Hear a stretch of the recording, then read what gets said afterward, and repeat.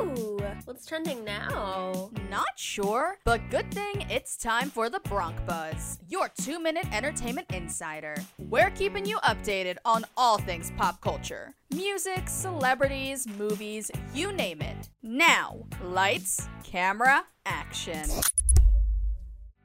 This is the Bronc Buzz, your 2-minute entertainment insider. I'm Tommy Franks. Since I've come home, when my body's been a mess, and I miss your ginger hair and the way you like to dress.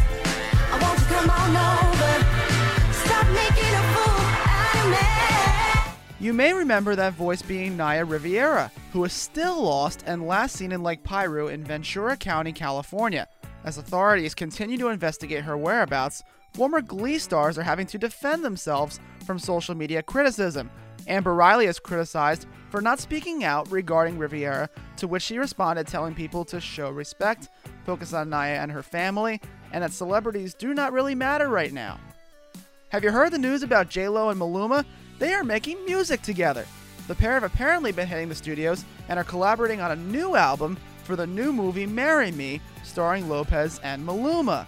J-Lo teased her Instagram followers with a photo of the pair and some lyrics from one of the songs she could have made. When asked about a tour, Lopez seemed open to the idea of a Marry Me tour. Country music singer Darius Rucker had a socially distanced concert from Nashville on Saturday night, but before that, he gave an interview with NBC News where he spoke quite candidly on racism in country music. I've lived with racism my whole life. It made me really sit there and go, I just can't keep living my life like everything's okay, because everything's not okay. Well, keep July 23rd on your calendar. Baseball is beginning to return again. The World Series favorite New York Yankees and the defending champion Washington Nationals are set to face off for the first night of the 2020 Major League Baseball regular season in Washington, D.C. Yankees partial owner Hal Steinbrenner says that he hopes some fans can attend games in Yankee Stadium this season. And that is your Bronc Buzz, your 2-minute entertainment insider. I am Tommy Franks. That's a wrap on this hour's Bronc Buzz, your 2-minute entertainment insider. Now you're all caught up. We'll see you next time, only on 107.7 The Bronc Retro.